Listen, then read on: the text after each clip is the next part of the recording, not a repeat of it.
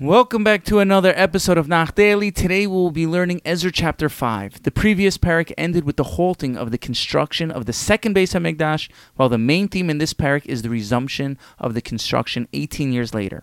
During this 18-year period is when the miracle of Purim happened. The chapter opens with a narrative form saying the prophets of Haggai and Zechariah ben Iddo had received prophecy for the Jews in Yehuda to resume the construction of the Beis HaMikdash. The details of their nevuah is omitted here and is written in their respective places. What's really interesting to note is that Haggai's prophecy opens with Hashem telling him to tell the Jews, why did you stop building the Beis HaMikdash? You already had permission from Koresh. The implication from Haggai is the Jews should have taken matters into their own hands to build the Beis HaMikdash and not wait for anyone to tell them to. So Hashem was angry, so to speak, and tells Haggai to tell them because they aren't doing it on their own. Feel free to listen to Nach Daily archives on Haggai and Zechariah for more information. Similarly, the Gemara in Tainus brings the upper heavenly Beis HaMikdash will only get built once the lower one on earth does, which seems to indicate that we are responsible for the construction of the temple.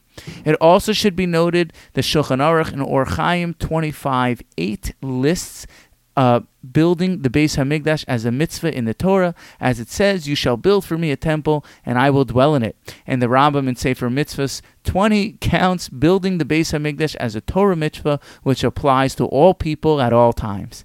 Moving on in the parak, immediately after resuming construction, a governor named Tatnai tries to shut down the Jews from building again. He asked them, who gave you permission, and what's your names?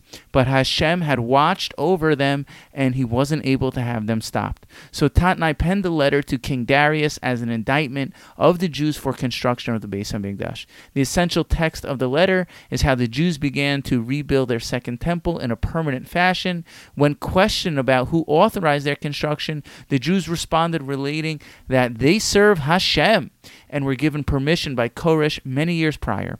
In fact, Koresh had returned many of the vessels his grandfather had looted from our holy temple. Koresh had given the vessels to a man named Sheshbatzar. He gave us full authority to rebuild our temple, and we had never really stopped construction. This is just a continuation of the years past. Not only that, but you could look it up in the royal records and you'll see that is true. So please allow us continue. And that's the end of the parak. Let us merit to see the third and final Beis HaMikdash with our very own eyes. Thank you for listening and have a wonderful day.